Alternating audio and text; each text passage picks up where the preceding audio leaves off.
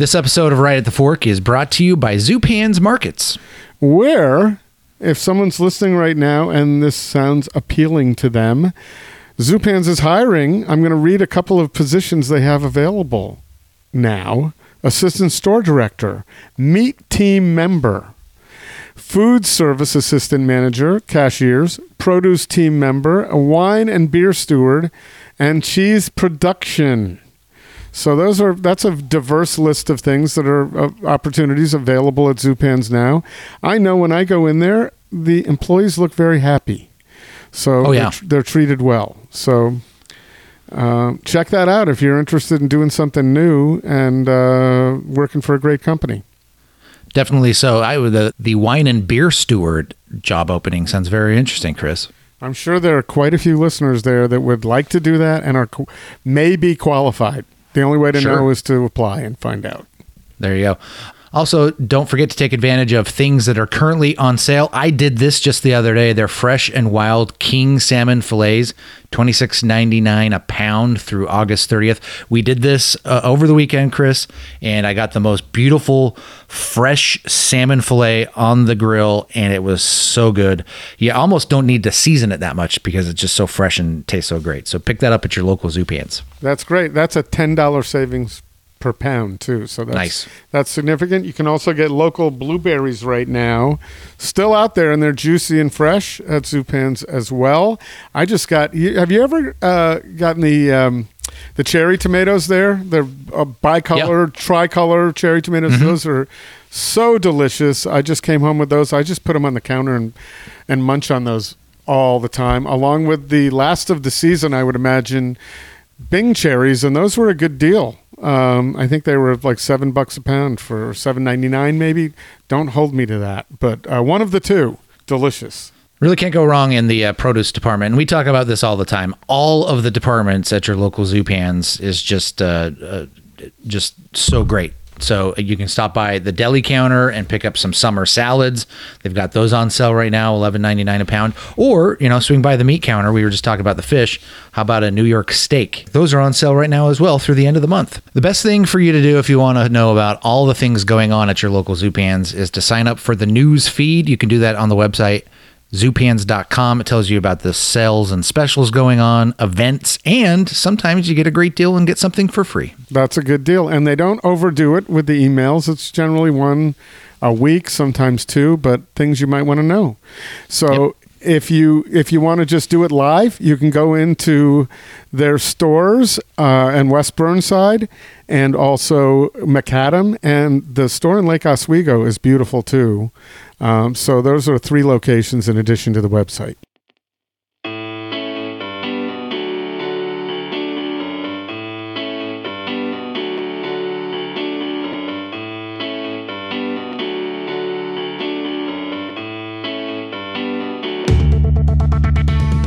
All right, here it is. Time once again, Portland's Food Scene Podcast. It is Right at the Fork with your host, Chris Angelus, Portland Food Adventures. And today, Chris, you're the guy wearing the hat.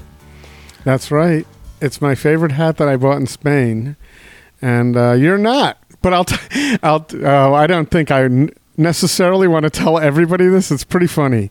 So my girlfriend has been cutting my hair for last couple of years since the pandemic. Yeah. So we've gotten used to it.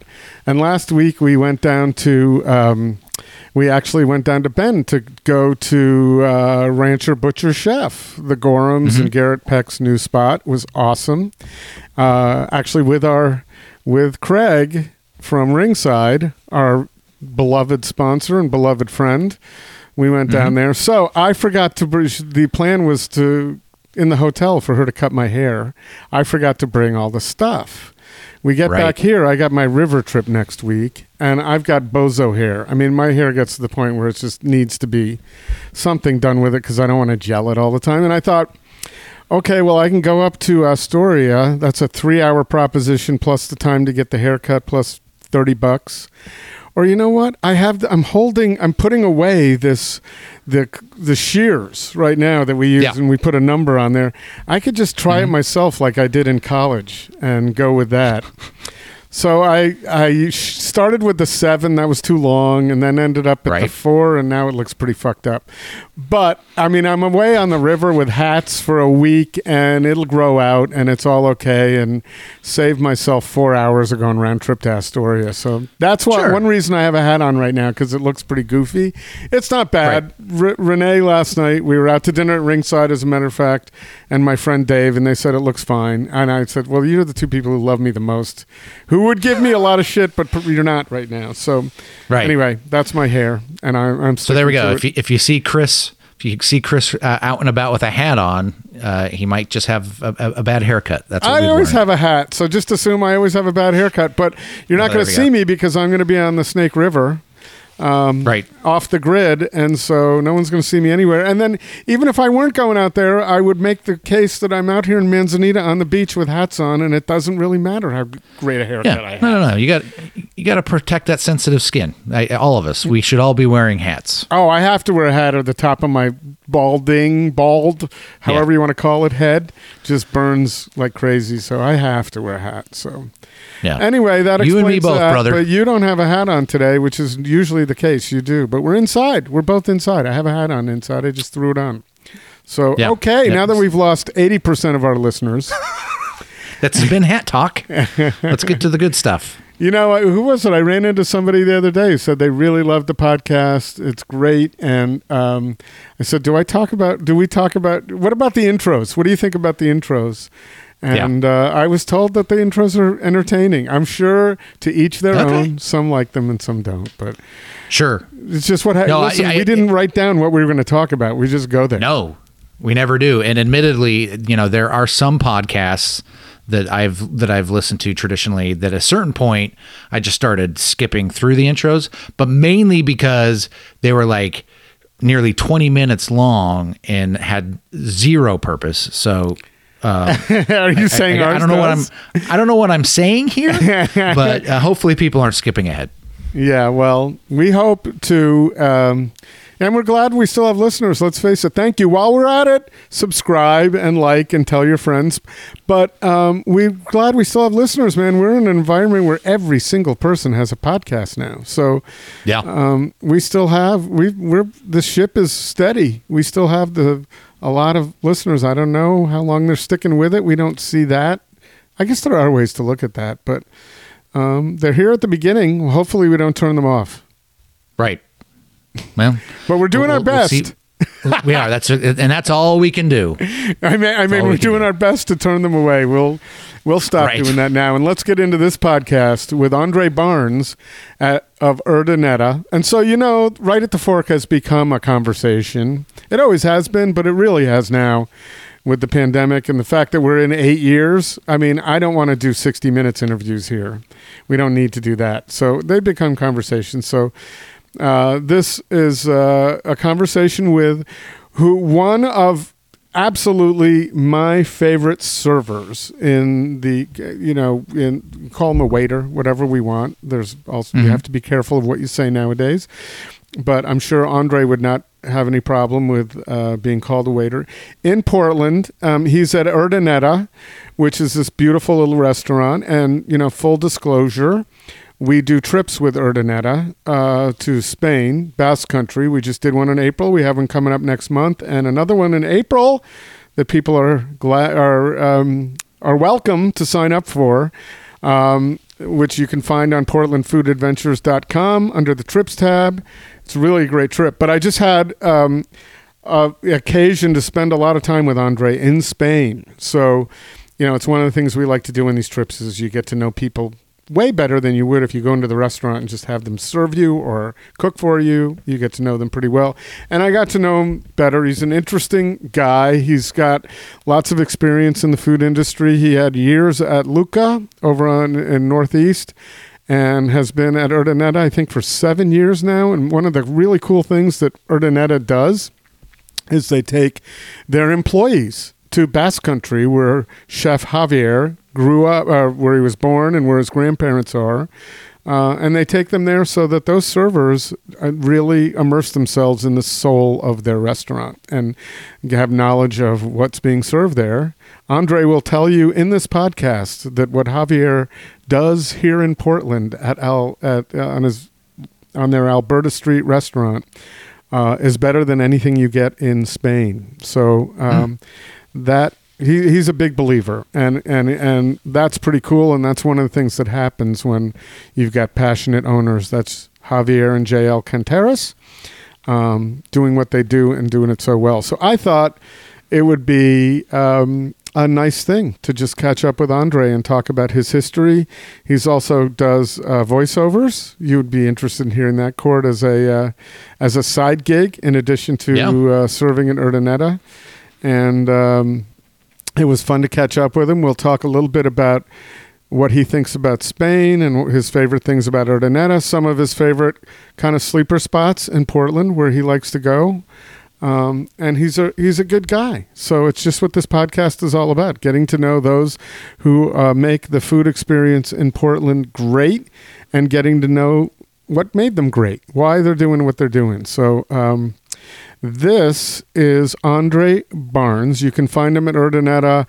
I think he works that doesn't mean don't go there other nights, but he works Thursday through Sunday at Urdaneta, so you can find him there. That's good to know, because I've had one encounter with Aundre where I went in there with a group of friends, and it was actually my first time there. He was our server, and we all kind of looked at the menu, and we just turned to him and said, "Feed us." That's what he does well.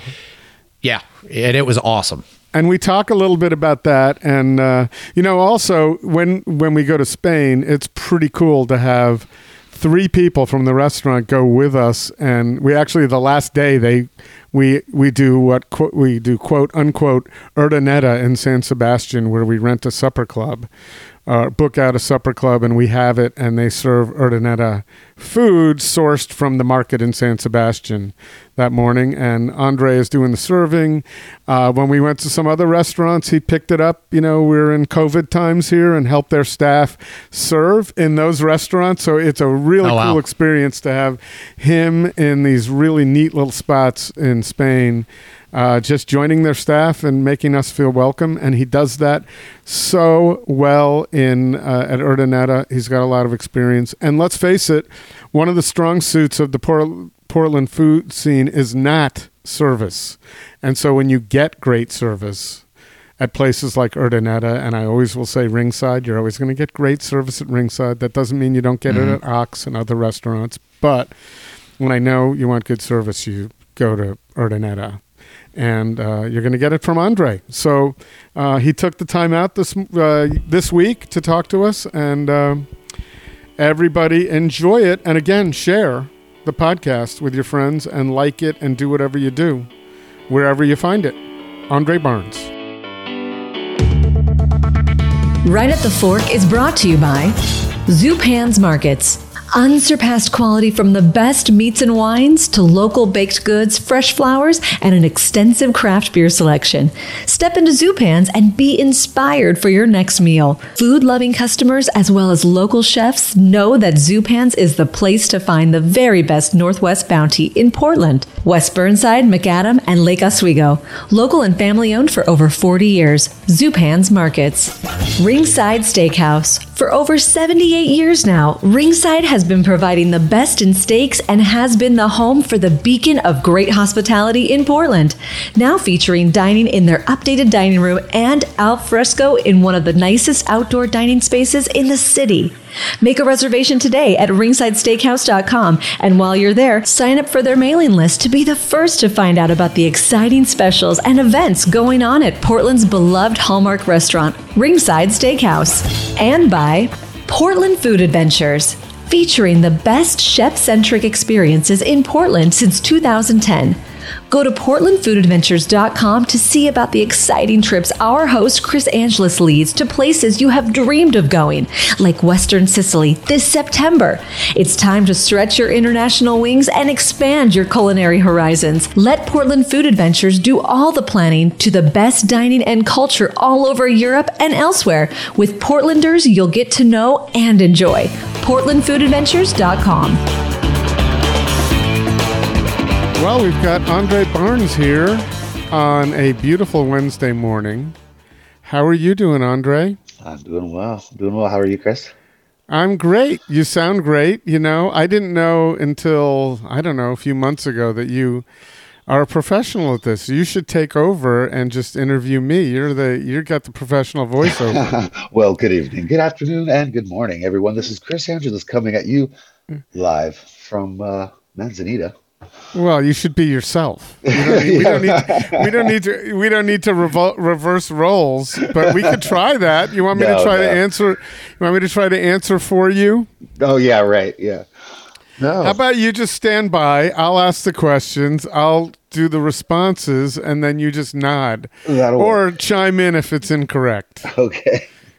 All right. Well, listen, thanks for doing this. I don't think you're necessarily a morning person. This is 10 a.m. on a Wednesday. Is this too early for you? Yeah, well, yeah, this is a little bit early for me. But well, I appreciate you doing it. We accommodated your something yesterday and last week. So Here we are. I'm sorry you're here at 10 o'clock on a Wednesday, but thanks. It works out. So I wanted to interview you because, one, you're one of my favorite people in the industry in Portland, and I truly believe that you provide one of the best restaurant experiences as a server that I know of. And I've always told people that if they want a really nice, romantic, delicious experience, to go to Urdaneta and perhaps not necessarily request you, but hope that they end up with you as their server. Well, that's awesome. That's awesome. I appreciate that, Chris. Well, it's I appreciate the experiences I've had, and you and I, we will talk about it. We've been able to share some experiences together in Spain, and we will continue to do so. Oh, yes, sir. But I want you to talk a little bit about that. Why don't you introduce folks who may not be aware of Urdaneta, the restaurant where you've been working now for 7 years? Yeah, pretty close. Why don't you talk a little bit about what that's all about? And then I want to get into what it means to have people who own that restaurant who make sure that you understand where their roots come from. Right. By taking you. Well, this is a very unique place to be. And you know, the information and the history and the culture and the knowledge that Javier provides his staff actually is the outlet for success. You know, he sets you up for success, and that is something that's helpful for me to be able to provide the customers with the best guest experiences that I can. I can give them all the knowledge that I know. I can tell them stories about the food. I can tell them, you know, where the dishes come from and why they have the ingredients they do and why they make it. And, you know, it's because of Javier, and it's because of his excellent techniques and what he shares with the staff. And, you know, like you said, he takes us to Spain every year to learn the history, to learn the culture, to feel the vibe and be with the community and see and feel, to smell the air, you know, and to just be there. So when we can all come back and bring a little piece of Spain to, you know, that little restaurant in Northeast Portland, and you want to get away, you just come there for your 2 hours, and we'll give you some relief. We'll take you away from your mundane routine, and, you know, give you a little slice of heaven or Spain, whatever you want to call it. Well, they're one and the same for a lot of people. So, for sure. And I will say also that you feel that escape and that the vibe the minute you walk in the door, because as soon as JL greets you, you know, greets someone who walks in the door, you're welcome. And it's your family for sure. Exactly. So, and I think that that vibe has to come from the whole staff there, who must feel they do appear, and you feel like they're family of the restaurant. And if that happens, then everybody who's there kind of feels that experience as well. Well, listen, I'll tell you this. Just as if you were in Spain and at a little restaurant in a little city or town or village, everyone that works at that restaurant knows each other from some way or another. So JL's mom is married to my fifth grade teacher. So I've known these guys forever. There's two girl, my cousin works there. My little brother comes and does dishes sometimes. My mom came and did dishes. My aunt comes to do, it's just in order to keep this restaurant pushing and working, we all have to work together. And it shows. It shows.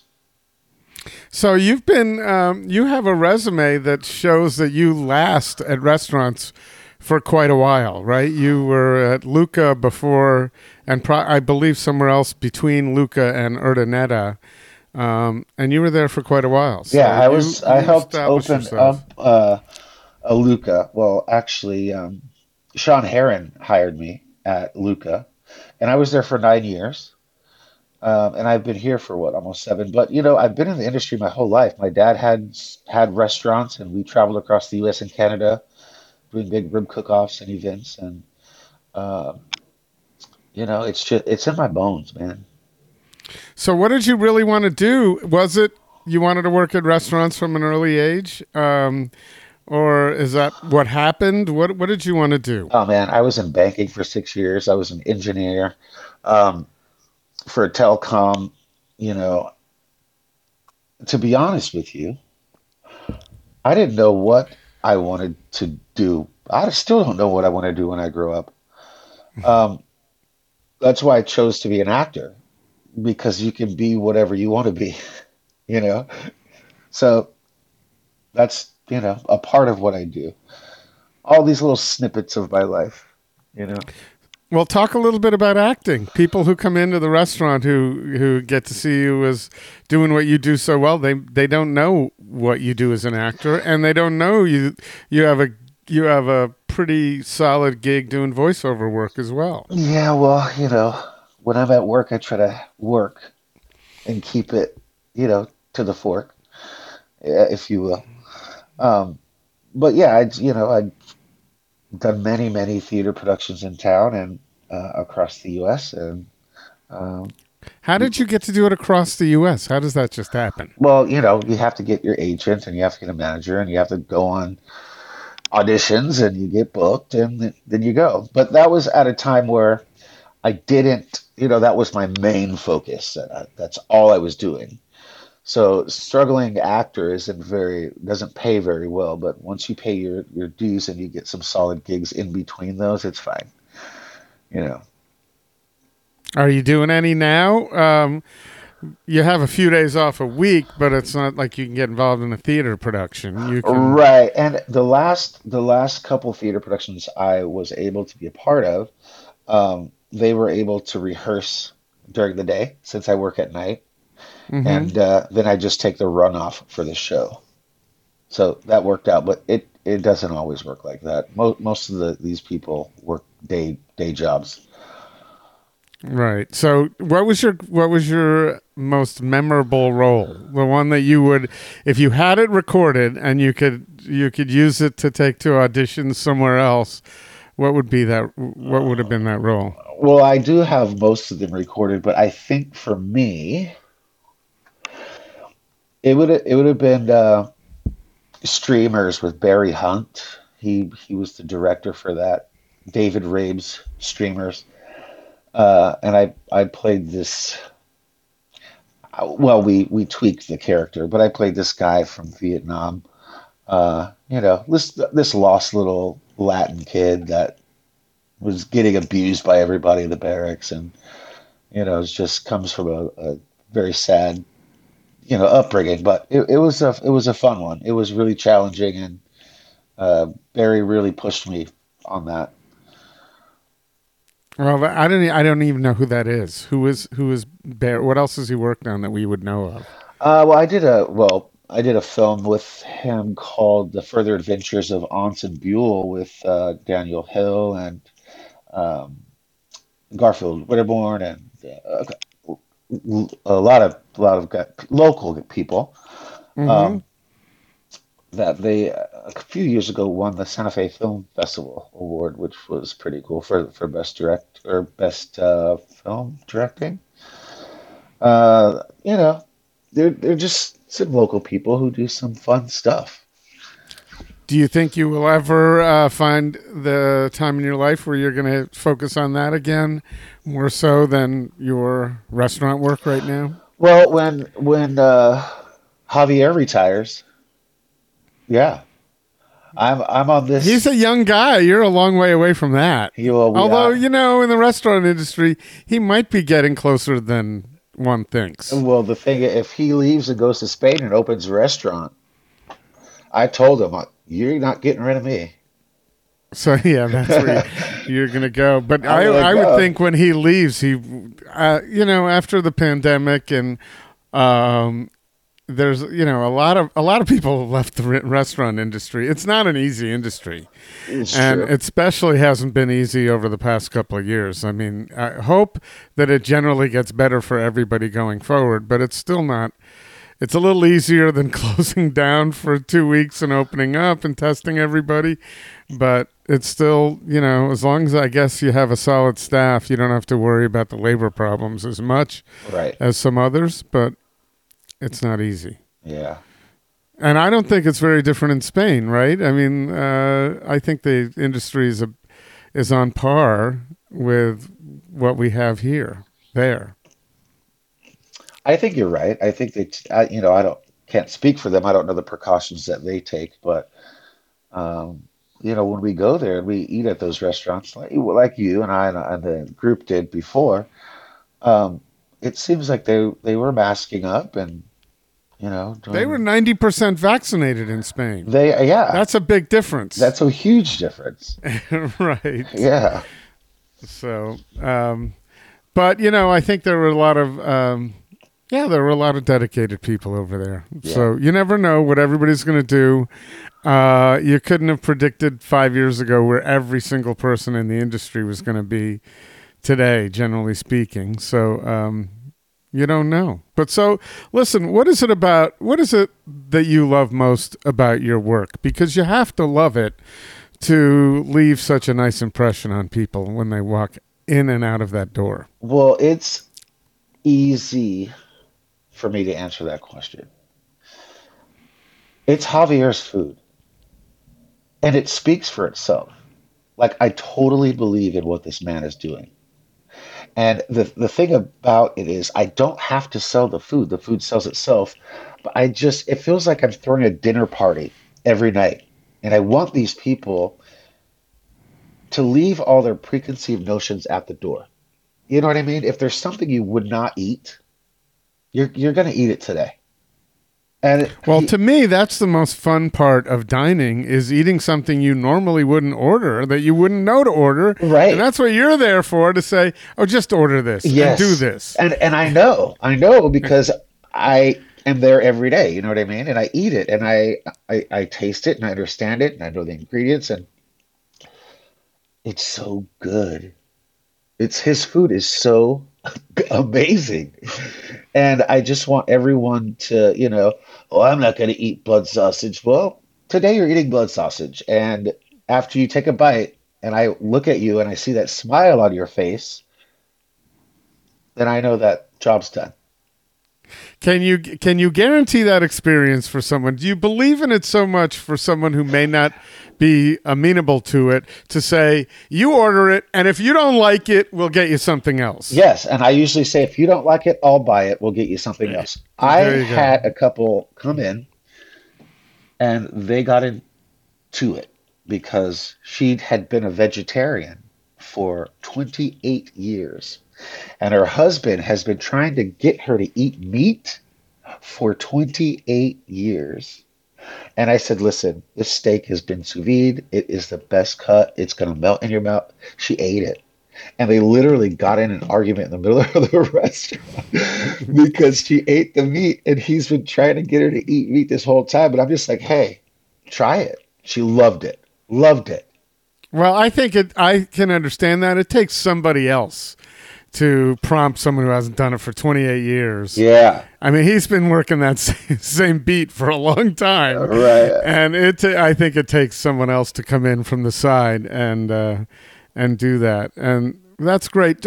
I'm wondering, you know the industry pretty well. How many people who work in the front of the house out there really believe in their restaurant and their chef and the food that they're serving?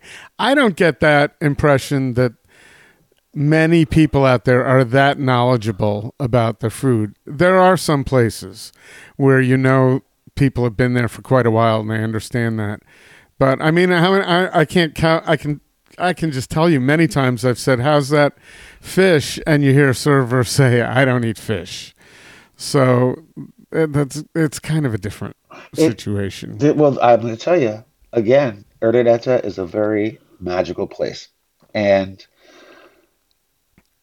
there is Javier can do no wrong, but with his cuisine, like what he does is impeccable. I don't care if it's fish. I don't care if it's a vegan. I don't care if it's vegetarian. Every bite is different in its own way. It's totally different flavors, but it's like the best. It's like the best. Even when we're in Spain. Go ahead. I'm sorry. Even when we're in Spain and he cooks for us at home, or, like he did with this last trip, it's always better than any food I've had in Spain. And that always blows my mind.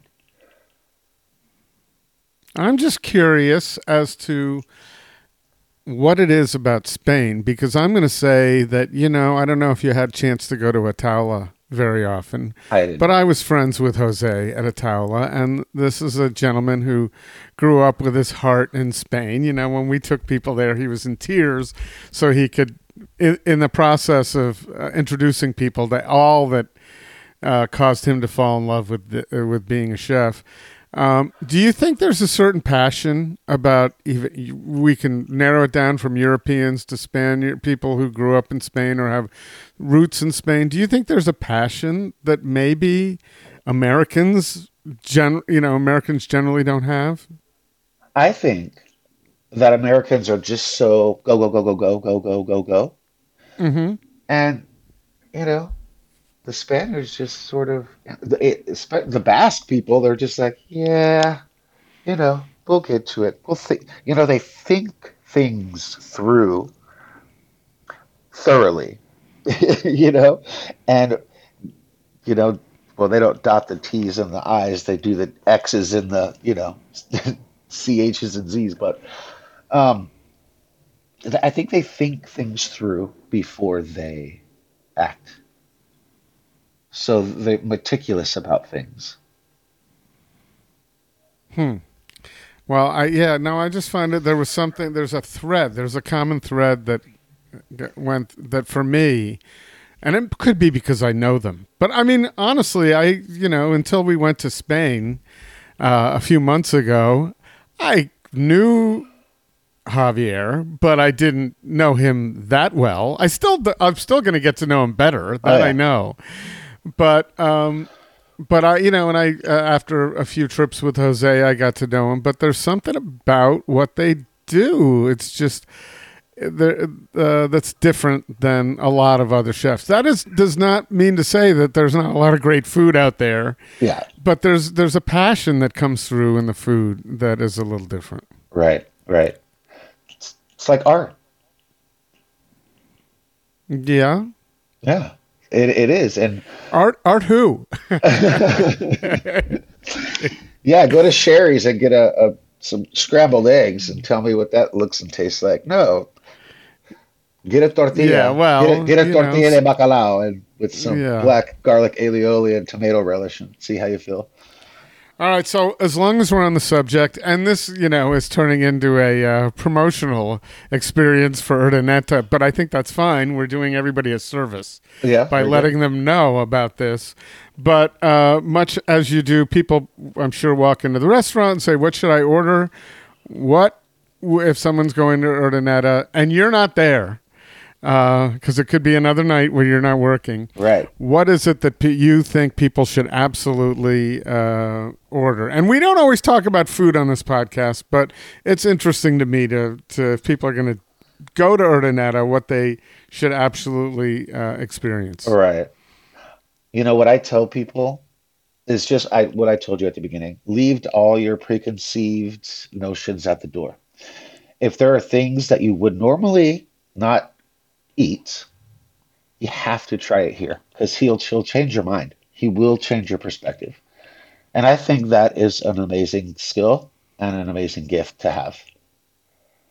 And it's not something you would necessarily say at every restaurant. As most restaurants, you could go as far as saying, look at the menu, whatever you like, it's going to be great. But no. It's a different thing to say, look at the menu and whatever you think you won't like, it's going to be great, and have that. Yeah. Have that. Yeah. So what is that? What is that? For me? Yeah. Oh, I would have never eaten a gilda. Ew. I always thought that anchovies were the salty, smelly, fishy things that Americans put on pizza. Ew. I don't want that. No, my mouth is watering. They're so good. They're so fresh. They're a little pickled. Ugh, delicious. And he makes them in many different forms and fashions. Also, blood sausage, I would have never touched.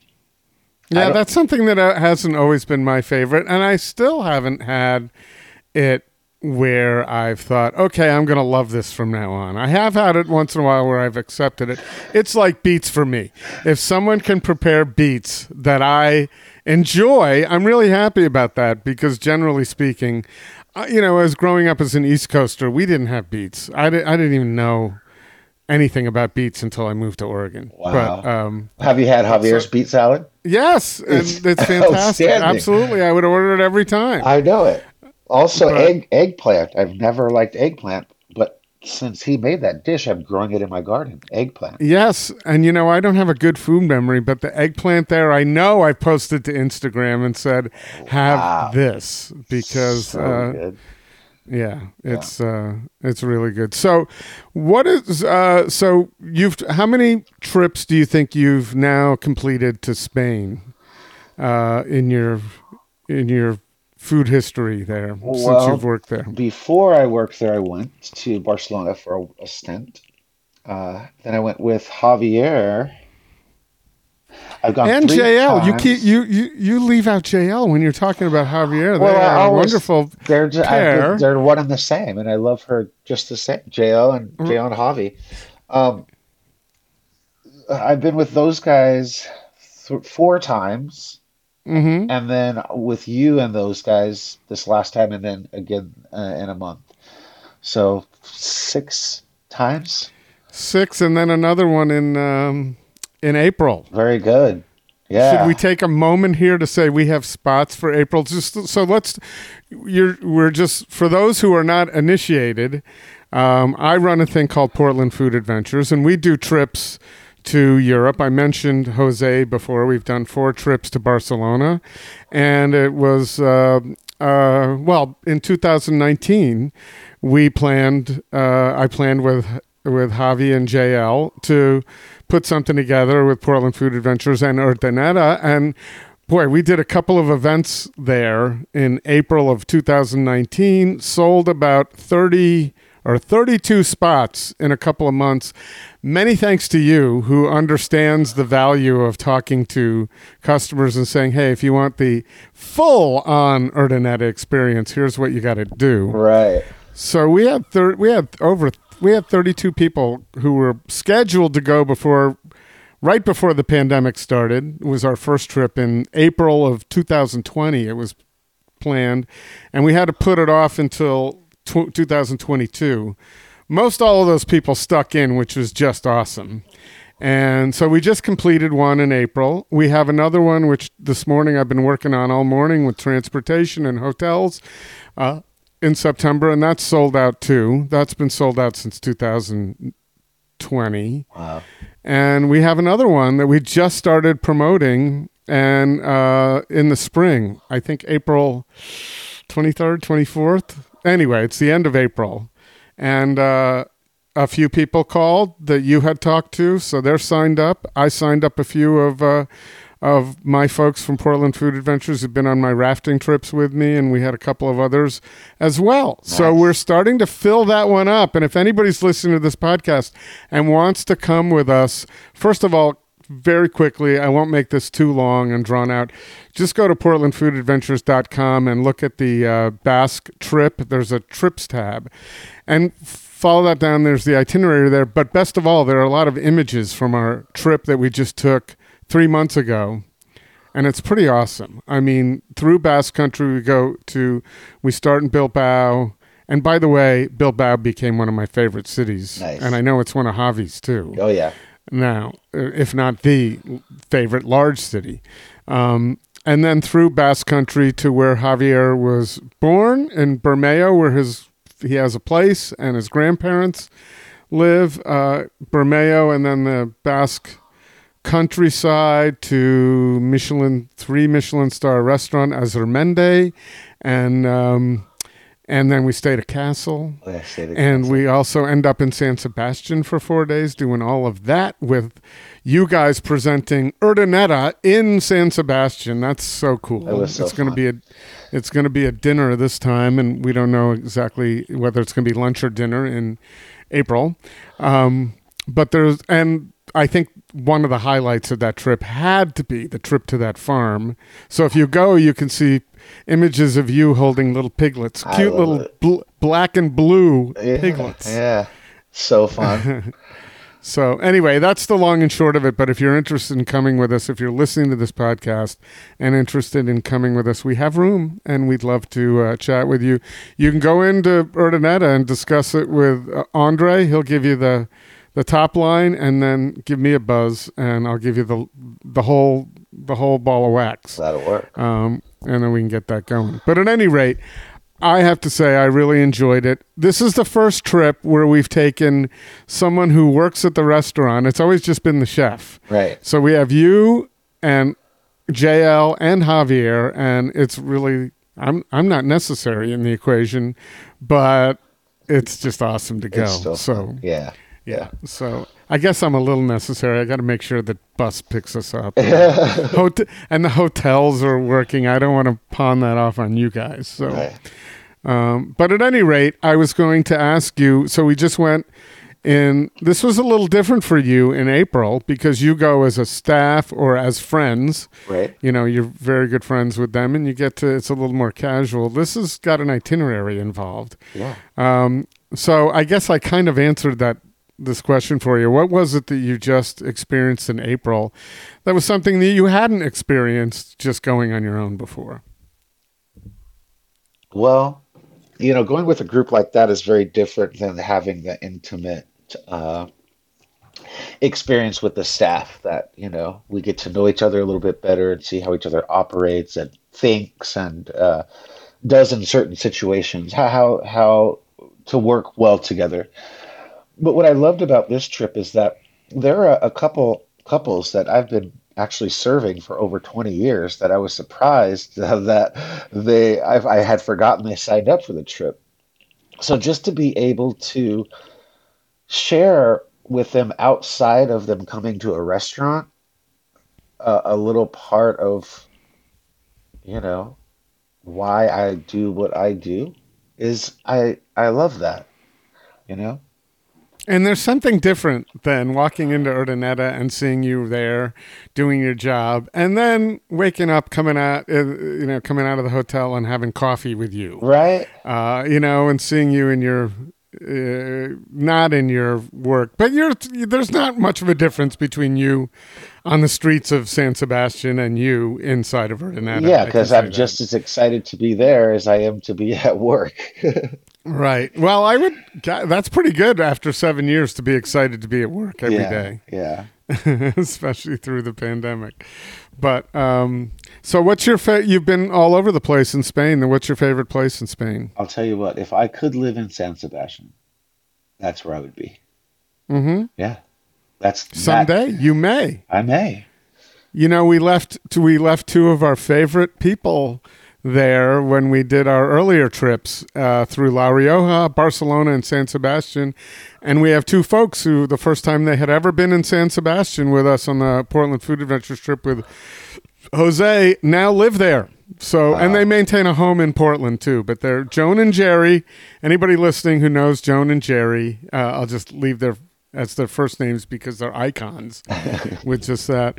They're in San Sebastian, and on the ground they've helped us a little bit we haven't actually used any of their suggestions. We didn't need to, but they certainly are very well versed on, they're big eaters. They were always big eaters in Portland, and they know. She's got a list, she said, like 100 long of great spots in Spain. Wow. Not only San Sebastian. Yeah.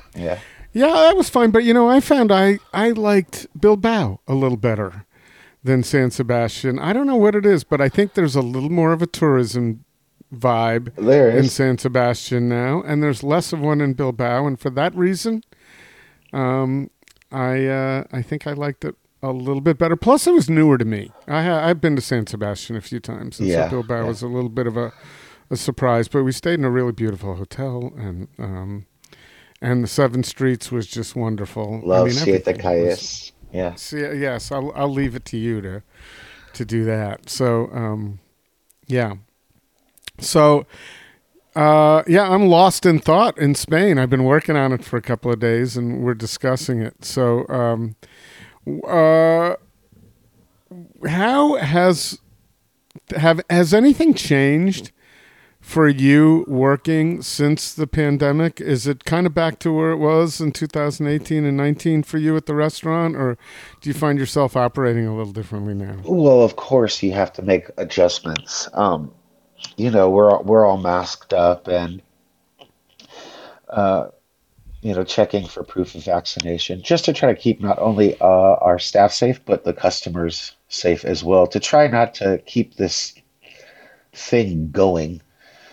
How is that in the restaurant now? Are people receptive? Do you get some people who didn't know it when they made a reservation or just walk in the door? Yeah, but it's all some grouchy people. Sometimes, but it's all over the website. And when you make a reservation, even on Open Table, it says that the proof of vaccination is required. But we also have outdoor seating. So if you don't have that, there's an option to sit outside.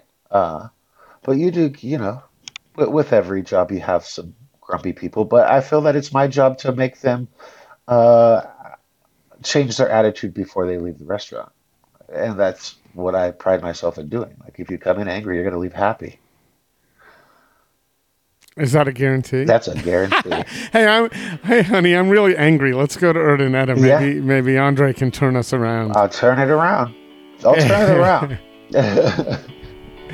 You'll take that challenge. Chris, we are pausing just a moment here to talk about one of our favorite places to eat, RingSide Steakhouse, Portland Steakhouse, for over 78 years. That's a long time. You name me a restaurant in Portland that is as popular now as it was then, that's still going strong, and that is as good as RingSide. You can't. No. And why would you? No, you wouldn't want to. Just go. So, and there are a few reasons to go. They have 16-ounce prime ribeyes on sale right now. You can order those. You go to the website, ringsidesteakhouse.com, and there's a scroll, just like it's CNN. This is news. It's going across. Click on that and order your prime ribeyes on sale there. Some of the best meat ever. Of course, you can do that when you go in and dine. But I got a suggestion. We were there last night, as a matter of fact, and I've got a suggestion. Have you had any of the Wagyu steaks at RingSide Court? I have not yet. I think we both have been, I don't know if this is your first time, but I've been eyeballing it for some time, and now it sounds like I got to do it. No, it's not my first time, but I have a great friend who came in last night from North Dakota, and we were looking at the menu, and I said, no, stop looking at the menu. I got it. So there are 3 options for Wagyu steak, 2 of them A5, 1 A4, olive fed. And so we asked Chef to choose which one he thought would be best. Chef Jonathan Gill, who's awesome. And we had one order with a lot of accoutrements that come with it of the Wagyu. Now, it is a little more expensive than one might be used to paying for a steak. It's right. about the cost of 2 steaks, and it's not a large piece. But if one person orders it and then whoever else is there orders what they want to order, and you just share a little of that so everybody can taste the most tender, delicious steak you're ever going to have. It's worth it, believe me. Maybe not to do every time you go, but to at least have that experience. I suggest it strongly. That's my word of the day. Wagyu steak. The olive-fed A4 was absolutely delicious. Yeah, and we can't overemphasize that if you want the complete package when it comes to fine dining, RingSide Steakhouse is it. From the service to the food, to the treatment of everybody. I think I might have shared this on one of our previous podcasts, but I went there with the family a couple of weeks ago, which included, I think, my 7 or 8 year old niece who was struggling a little bit to find something on the menu for her. And that's when our server knelt down, kind of walked through some things that she could order off menu and made her the most delicious, well, I don't think she made it, but somebody in the back made it, the most delicious pasta dinner for her. And in fact, to the point where my 15-year-old daughter is like, I can't stop thinking about that pasta from RingSide Steakhouse.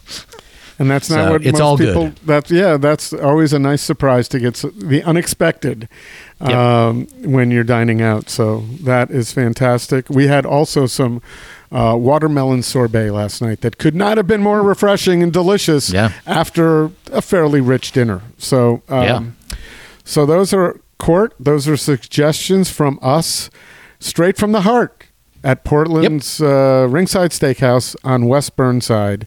You can make a reservation on Open Table. Do that now. Or just go to ringsidesteakhouse.com and make some reservations through there. Or you can also order gift cards. Great gift to give somebody, the gift of delicious food and experiences.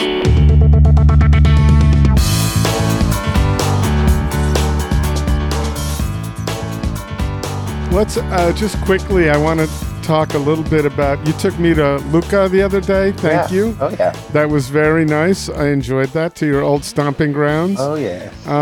But you also took me to Le Champ as well. Yeah, one of my favorites. Yeah, so that was great, and introduced me to chefs, so I really appreciate that. So those are 2 of your favorites, and you can talk about those, but some of your other little sleeper spots in Portland that people may not know about, where would you suggest they go? Oh, I have a list. I have a list on my phone, so if anyone ever comes in, I can airdrop you that. But there's about 40 of them on my list, but I like Casa Zaraya, a little Peruvian. It's really, really good. Of course, you mentioned Lechon. I've gone there so many times. It's crazy. There's too many to count. Yeah, well, sometimes that list gets so big you can't process it in your brain. Yeah. And then you do, and then, I should have said this, I should have said that. So how about nearby in Alberta, close by Urdaneta? Yeah, where might be some spots? I dig Expatriate a lot. I love what she does there. Yeah, I love that. And their cocktail program is amazing. I like the little sandwiches at Le Cave wine bar. It's great. I just go over there to work. Just work on it. I grew up on that street, so I see things change and come and go a lot. So yeah. How do you like Portland now compared to the previous. How many years do we have in your history? How far back do you go? I know about how old you are, but I don't want to necessarily. It's fine, but you go back quite a ways. You go back into the 80s and 90s, or as far as the 80s? No, 90s. Oh yeah. So, how do you like the current Portland? I like it. I like what they've done. I wish that every street didn't have the same things on them. I wish that like Alberta would be known for some different shops than Mississippi or a Hawthorne, or why do we have to have the same barber shop on every street? Why do we have to have the same burger spot on every street? Yeah, but at least Why it's do a they have local barbershop chain. At least it's not Supercuts on every street. Well, understandable, and there's nothing wrong with that, but it's just like, what will be the draw then to each of these areas? If you're gonna have the same things on every one of those streets, what's the draw? But you don't think, coming from the East Coast and I originally moved to Lake Oswego, right? So everything for me was a drive. Yeah. And I didn't care how this neighborhood was really different than that neighborhood. It was that the Country Cat was over here, and isn't this a pretty cool area? And, this is over here. But I think most of the people now moving from out of the area they're just thinking that it's all pretty cool, and they're not necessarily looking at every neighborhood. I guess I'm not arguing with you because I asked you the question and you gave me an answer, and that's your answer. No, it stems back, though. Back in the day, back in the 80s and the 90s, your neighborhood, your block, your strip was what you were prideful of, right? So when people come in and put these and everything's the same, we're like, wait, hold on. We're different than this part over here. And that hasn't been maintained for me, in my eyes, right? So it stings a little bit to make everything sort of the same when you want to be different. Right. Yeah, and I would say, so I moved here in 2005. I think things were pretty different then. I think neighborhoods had a little more. I never understood when like a Smallwares would close and someone would say, well, it just wasn't right for that neighborhood. I just was like, fuck, there's like a mile away. It might have survived. What's a mile? So, but I understand. I've always loved her cooking. She reopened on Fremont and Williams for a while. I know, for a little while. Yeah, but then I don't know what Johanna's doing now. I don't either, but I wish she would do. I think I saw a glimpse in the last 6 months. Yeah, I think she's still in town, but that would be nice to find out. Yeah, here's someone who was one of the most talented chefs, and you talk about coming out of Nostrana with all those Anthony and all those people who came out of Nostrana.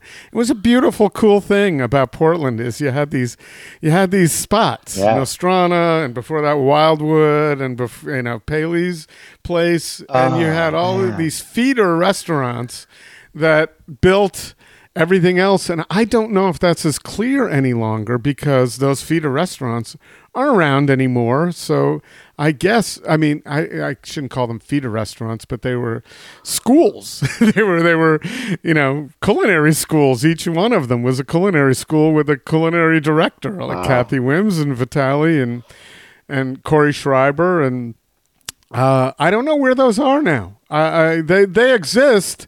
And, they're the Oxes of the world where a lot of people are going through that have been around a while, but there aren't as many restaurants that have been around, for the long term any longer. Yeah. That is not the case.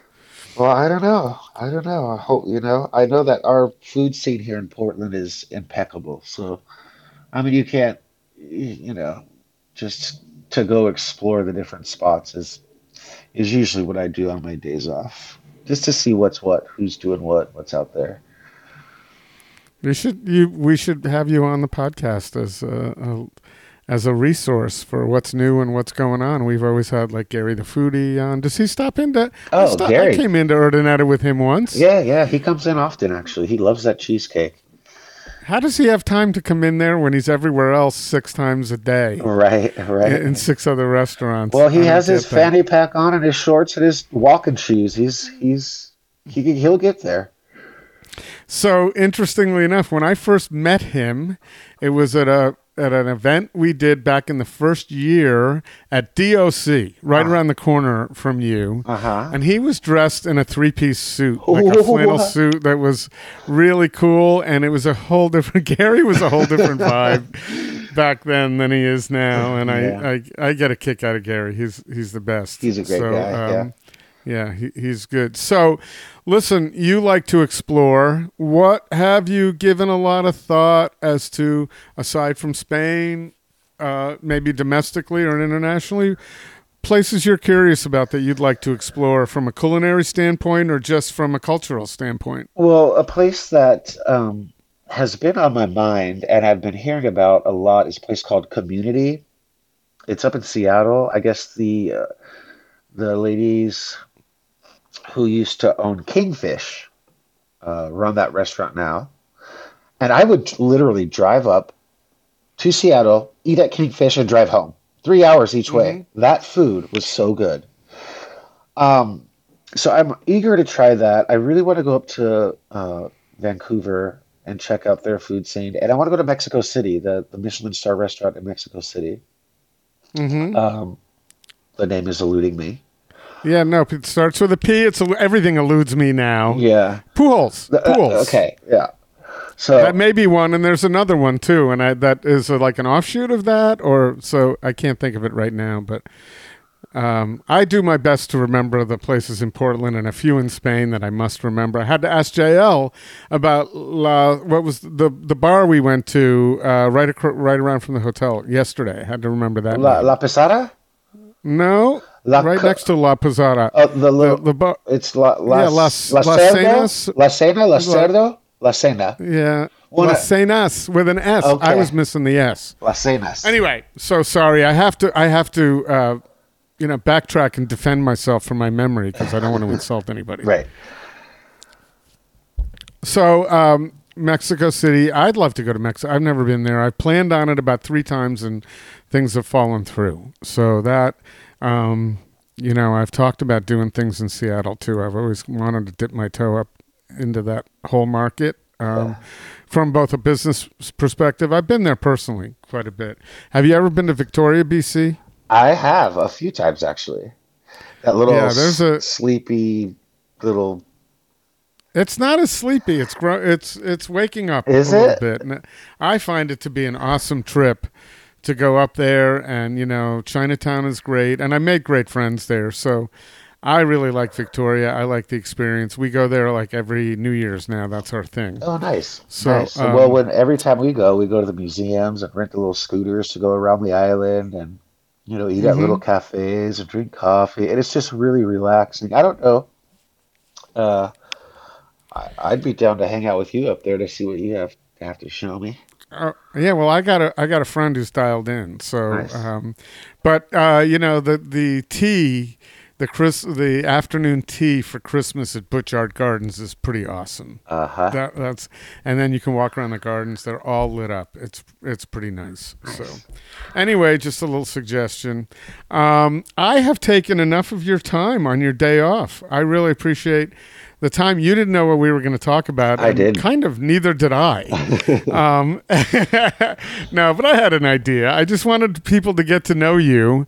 And I will say, if it's a pretty cool idea if they want to get to know you and Javier and JL. And unfortunately, the downside is you get to know me a little better. If you go on these trips, we'd love to have people along with us. And that's not the reason we did this podcast, but it's something in common we have that's a lot of fun. When we're talking a lot about Urdaneta, and I view it as a public service announcement, right? This is if people haven't been there, they need to be there. Right. Same thing with my trips. It's like all you need to do is know about it. You can choose to go or not, right. But if you don't know about it, you'll never have the opportunity to go. Exactly. That's the way I feel about that. But at any rate, I will look forward to, it's a little over a month. We're going to spend 8 concentrated days doing some pretty cool things all over again. And this time, it would be the second time. So we've tweaked it a little bit from the April trip, and by next April we'll tweak it again. I think maybe not. I think we got it nicely tweaked for this. The folks who are lucky enough to be coming in September. Yeah, we have some good folks coming.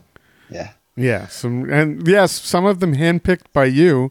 I do know that you recently told me that it dawned on you that, hey, you're gonna be with these people for 8 days, so maybe you need to be a little more picky about who you're picking. Right. Yeah, a little more discerning. This is someone I want to be with, rather than, hey, anybody's got the resources to go. These folks should want to go. Yeah. Well, I mean, anybody who has the opportunity should go, but yeah. I mean, the last trip was great. This trip, I think, is going to be great as well. I think it's going to be even. I think the last trip was great. We had a little cloud of, this was still the period where you needed the negative test to get back to the U.S. We're beyond that now, and I think that's going to open it up quite a bit and make it a little more, take that cloud away that we had. Yeah. But from here on in, we don't have that, and I think, you can see travel is open. People are traveling a lot now. Yeah. So. Yeah. That's going to be pretty cool. I have one stupid question that I could edit out. And what's the biggest tip you've ever received? I mean, there's a lot. I received a $1,200 tip once. At the restaurant. Not at this restaurant. There's okay. One guy that is now a really good friend of mine who owns some billion-dollar companies. I just had him and his wife had a really good time. He didn't know what he wanted to eat and couldn't make the choice, so he ordered one thing, and I brought him out 3 things that he couldn't decide on, and I paid for them. And he gave me a $400 tip and said, "Have a great time in Spain." Oh, nice. Yeah, that's got to feel pretty good when you're doing what you're doing. Yeah, and it someone does. Appreciates it that much. It does. Yeah. Well, good. Keep on working. That sets the bar at a nice high place. I don't know if it's 400 or 1,200, whichever one you mentioned, but that's the bar. Someone go in and beat it, make Aundre a happy man, and he deserves it. I will say that. So thanks so much for coming by on a Wednesday morning. I appreciate it. Thank you, I hope this was easier on you than you originally anticipated. I think you were just not sure. I wasn't, but it's good. I'm glad I did it. Good. Thanks for having me. No, totally appreciate it. And we'll look forward to seeing you soon, Aundre. Sounds good. Right at the Fork is hosted and produced by Chris Angelus and Court Johnson. Connect with us on Twitter and Instagram at Food Podcast PDX or on Facebook at Right at the Fork or online at rightatthefork.com.